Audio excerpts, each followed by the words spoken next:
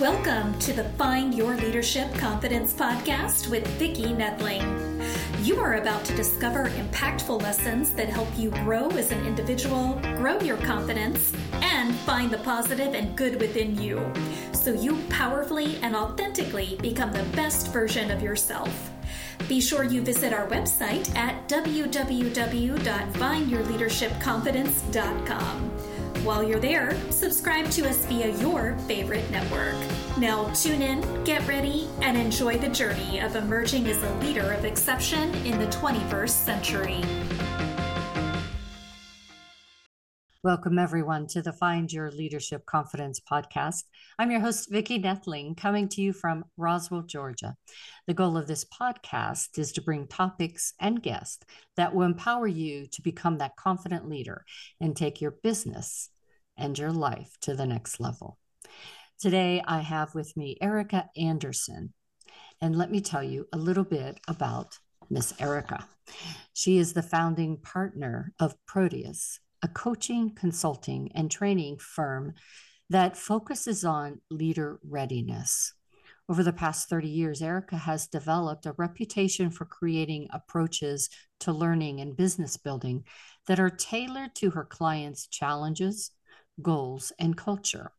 She and her colleagues at Proteus focus uniquely on helping leaders at all levels get ready and stay ready to meet whatever the future might bring. Erika is also a keynote speaker and the author of many books, such as Growing Great Employees, Being Strategic, Leading So People Will Follow, Be Bad First, and Change from the Inside Out. I thought we'll take one of those titles from her books and have that as our theme today, Leading So People Will Follow. Please join me in welcoming my guest, Erika Andersen, to our podcast. Erika, I just loved getting to know you better by tooling around in your website and LinkedIn, and got to know a little bit more about who you are and what your company does. First, we start with the easy question. Where do you call home? Where do you live? I, at this point in my life, actually have two homes. Yay for you. Yeah, one is we live about an hour and a half north of New York City in Hudson Valley. That's home number one. And home number two, where I am right now, is in northern Spain, in a part of northern Spain called Asturias. We spend half our time in each place. That's so awesome. Now I know a person who lives in Spain I can go visit. So I gave more of the high level of Erika in that profile, but tell us a bit about your background and what led you to founding Proteus. Oh, I love answering that question. So Proteus was founded almost 34 years ago. So in the 80s, I was working as an instructional designer and head of instructional design in a training company, a management training company. And what I noticed was that at the time, now we call ourselves business partners. That wasn't a term of art, 35, 40 years ago. Right. But that's what I wanted to be. I noticed that our clients kind of looked at us like a widget. Here, give me 6 widgets, give me 6 learning, workshops, kind of. And what I really wanted to do was help our clients get clear about the future they wanted to create for themselves, and then help them achieve that future. I didn't want to just be this tactical thing that they threw in. Yeah.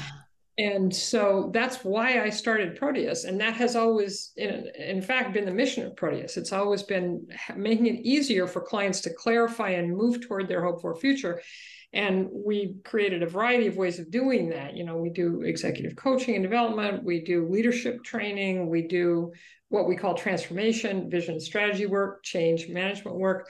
And so it's been 34 years, and now I'm sort of semi-pulled back, and my 2 partners, soon to be 3 partners, hopefully, are carrying the torch. But it's been such a wonderful journey. I really love it. I'm sure it must be hard to step back too. I can imagine, and I am too. My first rodeo was in the late 70s, 80s. So I know from where you speak. Yeah. No, it's interesting. I was having a conversation with one of my partners today. It has been remarkably not difficult to step back. I think there's with everything, there's a ripeness, it's like, is it the right time? And it really feels like the right time. And I have tremendous trust and affection for Awesome. partners. And so it's like, yeah, I'm on to my next chapter. You guys now can run this day to day. Yeah. It's very cool, actually. That's very good to have that trust, knowing it's safe in the hands of the future. Yes. And that's really a credit to you. I always say that whenever we're managers and we sometimes forget about the fact that somebody is going to need to take this on, and how we mentor them, how we develop them is going to be really what brings that trust. Yes. Because you know that you taught them everything that you needed. You were that open vessel for them. I think that's right. And also if you want to go down a different path, we can, but I love this path. It's also, have you done your own internal work? Like, I've worked a lot with leaders who are phasing out or being phased out. And often, and I think in some ways it's more difficult for men because men are socialized still to think their identity is all tied up with work. Yeah. But I think you have to do the internal work of understanding what your identity is. And some of it's work, but a lot of it's not, Yeah. And the more you have other things to stand on inside yourself, the easier it is to go into your next phase, right? Absolutely. Absolutely. I retired in 2018 and now I'm doing what I love. New All chapter. right. Yes. So your website says that if you see true shapes of a problem, you can solve it. And I loved that. It really brought a lot of things to mind as I was reading that. If you can see the true shape of a problem, you can solve it. So I'd like for you to just delve a little bit deeper and share more on that. Yeah. Oh, I love that you picked up on that. So often, and I'm sure you've experienced this, I'm sure anyone who's listening who's been a manager has experienced this. A lot of times people, they bring you problems, but they don't really see the problem clearly because they've already decided what the solution is. Right? So that's so true. They come to you and say, we need to do this. And if you can, as a good collaborative manager, can unwind them from that and say, wait a minute, let's back up. What is actually the problem? What are we really solving for? What's not working? And if you can help people come back to that beginning point of what is not working that needs to work. And it sounds remarkably simple, but it's challenging to do. And it's one of the things I've noticed over the years in working with different leaders is the best leaders ask the best questions. And often those questions are about getting down to what the real problem is, having people kind of take their blinders off, let go of their pre-created, pre-existing solutions, and just like, what's actually not working? What do we need to solve for? So that's what we mean by that. And if you can help people get down to that, to like, oh, and sometimes they have almost a eureka kind of, oh, okay. So the problem is we just haven't been clear with the salespeople about yes. Okay, now we can start to solve the problem, right? Yeah. So I was a project lead for many, many years. And part of what I did as a project manager was process mapping as well. And that was in the first informational phase of project management, any project that I did. And it was so tedious for people because they, as you said, wanted to jump to a solution. But for me, it was wonderful to see them as I painstakingly put them through going to understand their processes, to see where the gaps are, where the things there, that opportunities, where all of a sudden they have that aha moment of like, oh, I thought this was broken, but it's really all these things that I could fix and it would change things. Exactly. So, when we have you talked about the various books I've written, and the latest one, Change from the Inside Out, is about change, about why change is hard, what we can do to make ourselves more change capable. And then our 5-step process that we use to help organizations go through change. And the first step is clarify the change and why it's needed.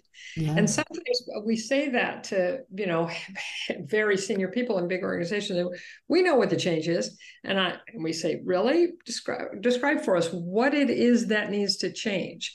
And they'll say things like, we don't have the okay, that's a problem, but what is it that needs to change? Let's unpack it. Let's get down, right? Yeah. So it's a wonderful, it's a really critical, more than wonderful, really critical skill to develop as a leader to help people get down to the bottom of a problem before they start solving. So that actually goes nicely into my next question. And again, I grabbed on this because of my background. People often struggle in verbalizing their vision and strategy. How do you help others overcome this challenge? And I can't tell you how many projects I went in and the senior people had no vision through almost the entire project. And as a project lead, it was really difficult for me to be able to give guidance because I had no idea really what their vision or strategy was. Exactly. And this is interesting how this is. So the second step of our change process is, clarify the vision for the future. What will it look like after the change has happened, right? And so part of the problem with people clarifying their vision is that there's a lot of confusion about what vision is. And lots of times senior leaders in an organization think that vision is goals. Yeah. We are going to have an EBITDA of this, and we're going to make this much money. Okay, those are perfectly good goals. That's not a vision. Right. And the way we describe vision is your hoped for future if the things you want come to pass, if the problems you've ever solved, so what's your hope for future? And the reason we like that phrase is because it's so much more three-dimensional than goals. It's like, so when we're helping people, and this is partly an answer to your question, when we're helping people envision their future, we encourage them to get in a mental time machine. Yeah. And pick a time frame. Say, okay, 2 years from now, get in the time machine, get out. What would it look like? What would it feel like? What would it sound like if your problem had been solved? If you had been able to create the kind of company you wanted? And then just kind of stream of consciousness, write that all down. And then after you've written it all down, gotten it all out and made this kind of three-dimensional, here's the future I want to create for myself, pick out those 4 or 5 things that are really the stakes in the ground, the things that you most want to be true in that future that you envision. It's incredibly helpful you've experienced this, it's incredibly helpful for people to have that clarity of, here are the 4 or 5 things I most want to be true in the future I want to create. There's all kinds of research that's shown that people who get clear about their vision for the future in that way, in that very three-dimensional way of, here are the most important things that would be true in that future, are much more likely to achieve that future. And if we take that one step further, now you have this vision, this time machine of those things, those 4 things. Now you have to ask yourself, what do you have to change to make that happen? Exactly. So as you mentioned, I wrote another book called Being Strategic. And one of the many reasons I wrote it was nobody seemed to agree about what it means to be strategic. I've asked people, Google people, it's amazing the extent to which people don't have agreement around that. So at the beginning of the book and in our work, when we do this kind of work that you're talking about, helping people be more strategic, I offer a definition. And the definition I offer for being strategic, and it's very much aligned with what you just said, consistently making the core directional choices that will best move you toward your hoped for future, right? So strategy, when we do vision and strategy work with people, we say, okay, so that's the future you want to create for yourself. If you had to pick 3 or at most 4 highways that you would run down, that you're going to make tactics in to get there, what would those 3 or 4 directional efforts be. And that also is really helpful for people, because otherwise they just get lost in a welter of, oh my God, there's 1,000 things we could do, right? Yeah, and from a budgetary standpoint too, everybody's competing. Everybody thinks they have the best idea, and if you can always keep them focused on those four things, three things, then it's an easy no. It's nothing personal. It's just right now, this is not going to take us to where our vision is. Totally agree. There's a guy, very famous guy, Michael Porter, strategy guy, and a lot of the stuff he says is way too complicated. I don't know what he's talking about, but he has said some wonderful things. And one of my favorite Michael Porter quotes is, the art of strategy lies in deciding what not to do. Yeah. And that's exactly what you're saying. If you have 3 or 4 core strategies, it is easy to say no. It is much easier to say, we could do that, but that is not going to take us down this path that we've decided is one of our core paths, right? Yeah, right. Absolutely. The next thing is, and I loved reading that your company focuses on leadership development. That's why after retirement, I decided to do this podcast, as well as the coaching that I do on leadership, because I think there's so many companies that say, oh, well, I'm just going to get rid of training and development because it's not necessary. And you're never going to get to those 4 things, those 3 things, if you don't grow your people. Yeah. They're not going to stay. They're not going to, whatever. Anyway, so my thing was, I would love for you to share some key areas that you offer to your audience for leadership growth.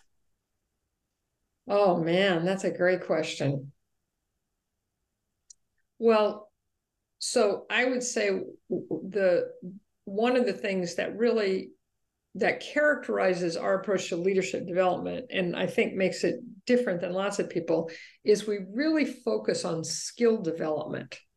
A lot of leadership training is kind of either informational or motivational. It's like, here's some information about good leaders and here's some examples. Good luck, or leadership is really important. Lead well. Good luck again.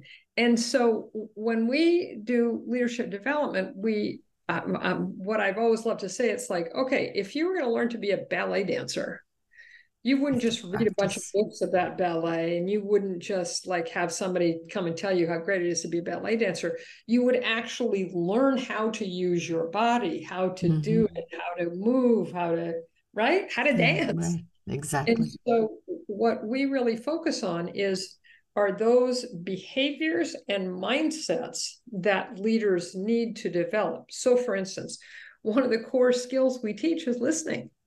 Yeah. Everybody always says, oh, listening is critical, and listening is so important for leaders. Most people don't actually know how to listen very well, and it's a skill. You can learn how to ask good, curious questions. You can learn how to restate to make sure you understand. You can learn how to pay attention. It's just, there's core skills. So we teach skills like listening and delegation and coaching and giving feedback and building teams. How do you actually build a good team? And our goal is always, people should be able to behave more effectively as leaders after they've gone through one of our programs.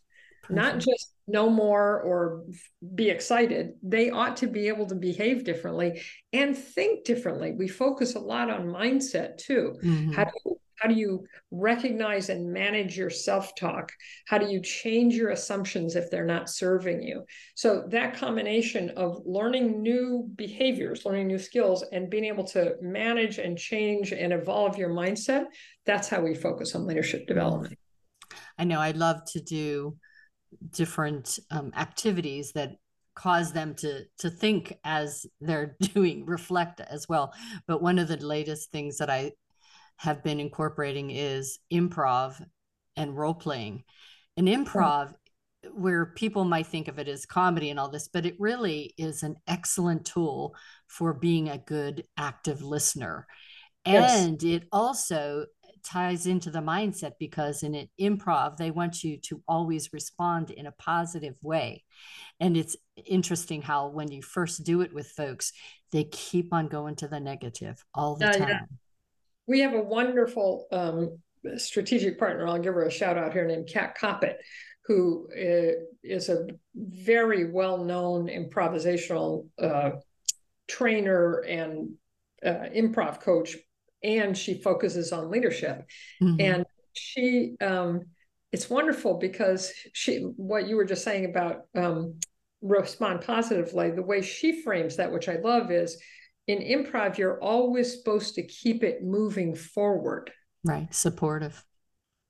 But literally keep it moving forward. And what people tend to do is stop it. Mm-hmm. And that's what leaders tend to do too. It's like somebody comes in all excited with a new idea, and the leader goes, well, we tried that last year. Chunk, dead stop, right? Versus, tell me more about how that might work. It's just keeping it moving forward. So it has a chance. It has a chance, Yeah. So good. All right. We're zooming by here. So you talked about 2 of your books. Tell us about a couple other books that you have out there. Well, the first book I wrote, and now it's going to be 20 years in a couple of years, but I wrote it because it's called Growing Great Employees. And I wrote it because I couldn't find it, basically. All the books that I saw at the time, 15 or 20 years ago, about being a manager were either kind of, 1-minute manager, quick tips and tricks, or dense, thick, Drucker-esque, very theoretical, and I was, I want to write the Boy and Girl Scout handbook of management. Why is it important to be a manager? How do you figure out the kind of people you want? How do you find them? How do you get them started? How do you keep them growing? How do you transition them? Just that life cycle. And it's very skill oriented and very conversational. All my books are very conversational, but it's done really well. It's funny. It's still selling. It's the best selling of all my books, but I just feel like I wanted to do that service to managers, to here's a reference guide. Here's something that can help you do this well. Nice. So that was the awesome. First. Yeah. And the second one we've talked about a little bit, being strategic. How do you think and act strategically? Which is something that a lot of younger managers especially get told that they're not strategic enough, and so that focus on learning to make the core directional choices that are going to best lead you toward your hope for future, it implies that you have to get clear about what your hope for future is, and then you have to learn to make those directional choices, and then you have to be consistent in moving toward them. And so that book is about how do you do that? How do you develop those skills, and what's the process for applying the strategic thinking appropriately in your life and in your leadership? And then the next one, Leading So People Will Follow, which you like the title of. I like that you like the title of. So I'll give you a little, can I talk a little bit more about that one? Yes, you can. Yeah, you're good. So right around when I started Proteus, which was in 1990, I started noticing this really interesting phenomenon that the person with the title on their door wasn't always the person that people acted like was the leader, right? And I started to call it accepted versus appointed leaders. And I started to think, wow, what's the difference there? And when it really, one day it just became so obvious to me. I was sitting, a guy that I was coaching, who was the head of a television network, he was talking to his top 20 or 30 people. And I was standing in the back of the room just observing. And everybody was listening. I mean, they weren't running out of the room screaming. They were all listening. But I noticed that every few minutes, somebody would look at the CFO clearly to see what he thought about what was being said. And by the end of the 20 minutes or 25 minutes that the guy talked, almost everybody had checked out the CFO a couple of times. I'm like, oh, they're acting like he's the act. They're more interested in his response than they are in what this guy's saying. That's fascinating. So then I started to think about it, and I thought, okay, so if you think about it, choosing the right leader until very recently, and maybe still, but until very recently, was a life or death decision. I mean, a couple hundred years ago, if you chose the wrong leader, you were much more likely to get killed by the invading whoever's or starve to death or get caught in a blade, right? Yeah. And so that's deep wiring. So, okay, so how do we know? How did they know to look to that CFO? And so at the time, this is 30 plus years ago, my kids, who are now well into adulthood, were little kids, and I was reading them stories. And I noticed that almost every culture has stories about, there's three brothers, almost always brothers, sadly, but there's three brothers. And there's a quest. And the two eldest fail spectacularly. And the youngest, who starts out, a little kid by the fire, goes through all these trials and tribulations, develops these capabilities, and saves the princess and becomes the king, and we all live happily ever after. And I noticed that I started reading those stories intentionally, and I noticed that they were always the same skills and capabilities that the kid was developing. And so I read maybe hundreds, but literally dozens of these stories from all different culture, and I extracted these 6 capabilities that I decided are these things that are wired into us that we look for when we're deciding who to follow as a. So that's what the book is based on. I'll tell you what the 6 are.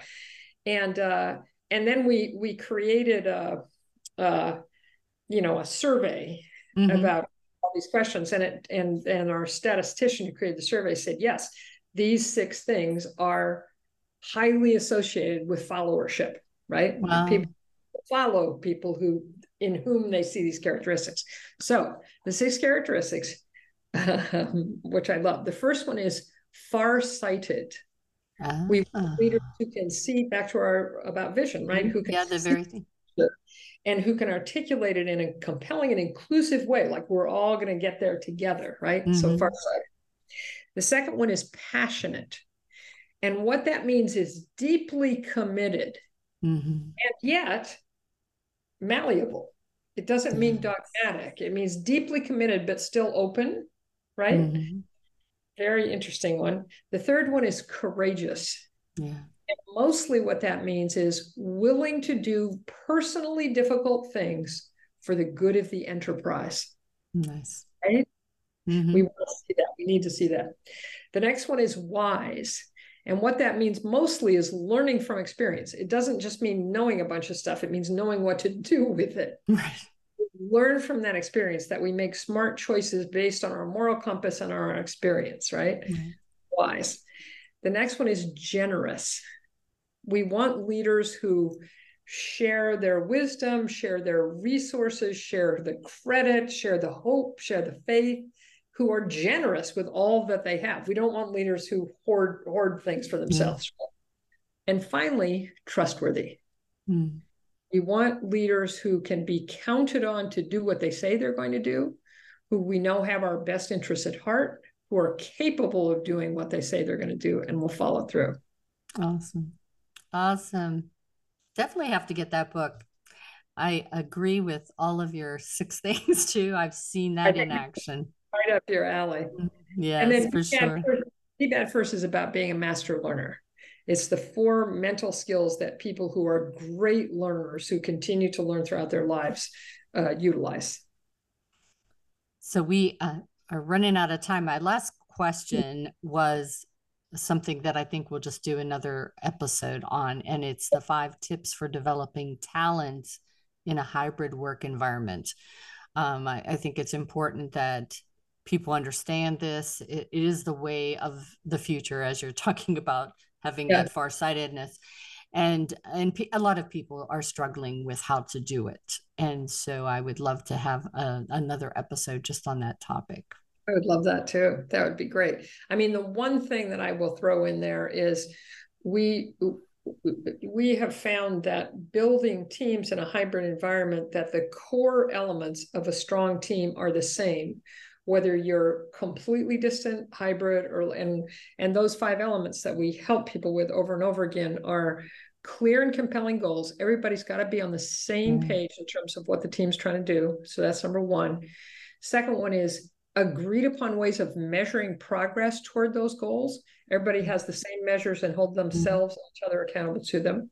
The third is clear roles. And this is especially important in a hybrid workplace, that you know what everybody's doing, what everybody's responsible for, and that you all feel like, yeah, if we play these roles, they're the right roles to achieve our goals. The next one, which will be, this will speak to you as a project manager, is great processes, that the team has clear, simple, efficient ways of working together. Again, even more important in hybrid than face-to-face, because you kind of wing it a little bit if you're face-to-face. You can't so much if you're a hybrid. And the last one, just like with leadership, is high trust. You need to trust each other. And I think you need to trust each other more when you're not face-to-face. And I would add a sixth one, and that is clear communication and consistent. To me, is a huge, we put that in process, that how meetings work, who gets what information, when and how you share the critical things, information flows. Totally agree. Really. So before I retired, I had a team that was across the globe, but I noticed it even more so in my new career, as people forgot, during COVID, especially, people forgot that you have to just have those check-ins from a human perspective. Yes. Like, how's it going? Pretend that we're at the water cooler, or pretend that we're in the lunchroom, having those kind of conversations that have nothing to do with your project or your team or anything. It's just like, how are you doing today? And I think that's something that people struggle with. Could not agree with that more. And in fact, in our monthly Proteus meetings, we start with this thing now where there are usually between 20 and 30 of us on the call. So it's a lot of people. You can't have, so we take 10 minutes or so. Whoever's facilitating the meeting splits us up into groups of 4 or 5, and everybody says one good thing personal and one good thing professional that happened for them since the last. Yeah, it's awesome. Exactly what you're saying. It's such a wonderful way to start out. It connects us. It feels, and I completely agree with you that one of the things we all learned during the pandemic, being on Zoom all the time, is you can't just have these purely transactional meetings. It feels, Yeah, and you don't build relationships, and then when problems occur, it's more of a everybody takes things more personally than they should, because they're thinking you're attacking them, as opposed to, we're just trying to solve this problem. We're just trying to figure things out. Yeah, that's a great point. I totally agree with that. Yeah.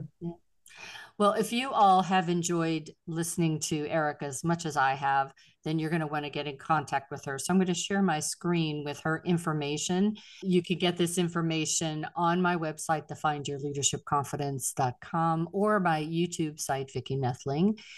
But for those that are listening, grab that paper or pencil. The website is https://Proteus, Proteus